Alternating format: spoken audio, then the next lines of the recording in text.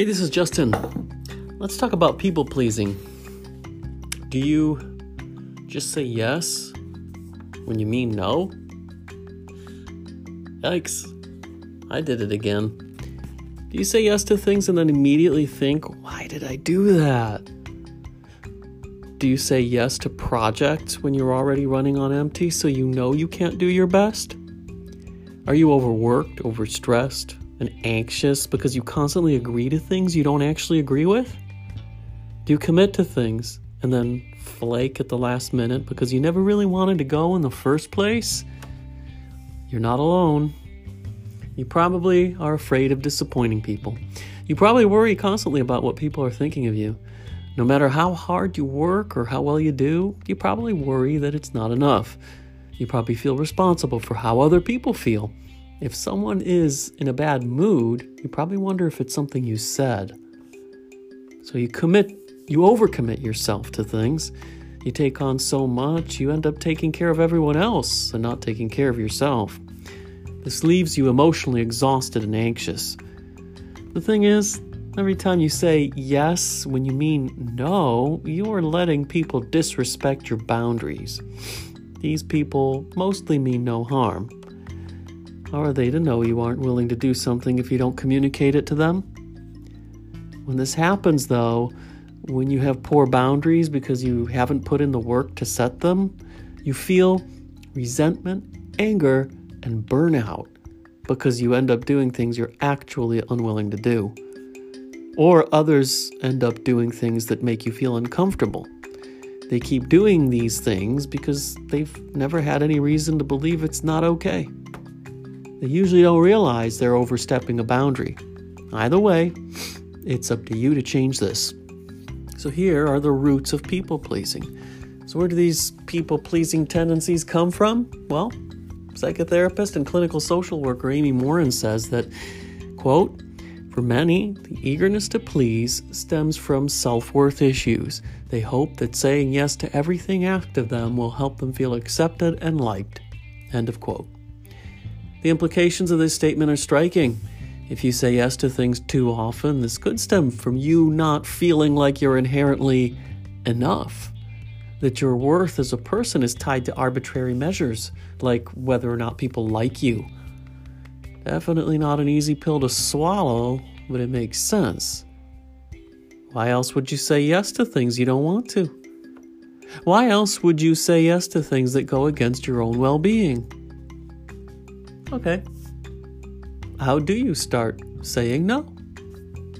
1. Build self-awareness. The first step to changing any behavior is to identify it. As such, you need to cultivate self-awareness. You can do this by journaling, seeing a therapist, or meditating. Reflection is a necessary component to building self-awareness. Building a habit of reflection will help you become more and more cognizant of your actions as you're doing them. So step 1 is to start building a practice of self-awareness, of knowing what you're doing and why. For example, when you say yes, is it because you're feeling pressured? Do you feel obligated even though you know there isn't actually any concrete obligation in place? Examine how you feel during these exchanges. You can also ask yourself how you would feel if you said no. This can be enlightening and help you identify your feelings. 2. Identify where these tendencies and feelings stem from. If you're a people pleaser, it's probably because you were conditioned to be one from a young age. Examining your past and discovering where these tendencies and feelings come from can be very helpful in breaking the habit. Because we can only see the world through our own perspective, it's easy to confuse what is objective reality with our perception of events. For example, this is essentially the basis of the well-documented phenomenon of culture shock. You come to the realization that many of your assumptions, habits, and boundaries are not universal givens, but the product of the culture you were raised in. And this is quite jarring. The point is, when you realize when and how you inherited or picked up certain tendencies, it gives you the power to make an objective analysis. You can see that, things don't have to be this way. These feelings are just a result of my experiences. Just because I feel like I'm letting everyone down doesn't mean I actually am in reality. It pulls back the curtain a bit on your tendencies and demystifies the emotions behind them. This gives you a more objective lens to tackle your people-pleasing habit. 3, remember it's not selfish to take care of yourself first.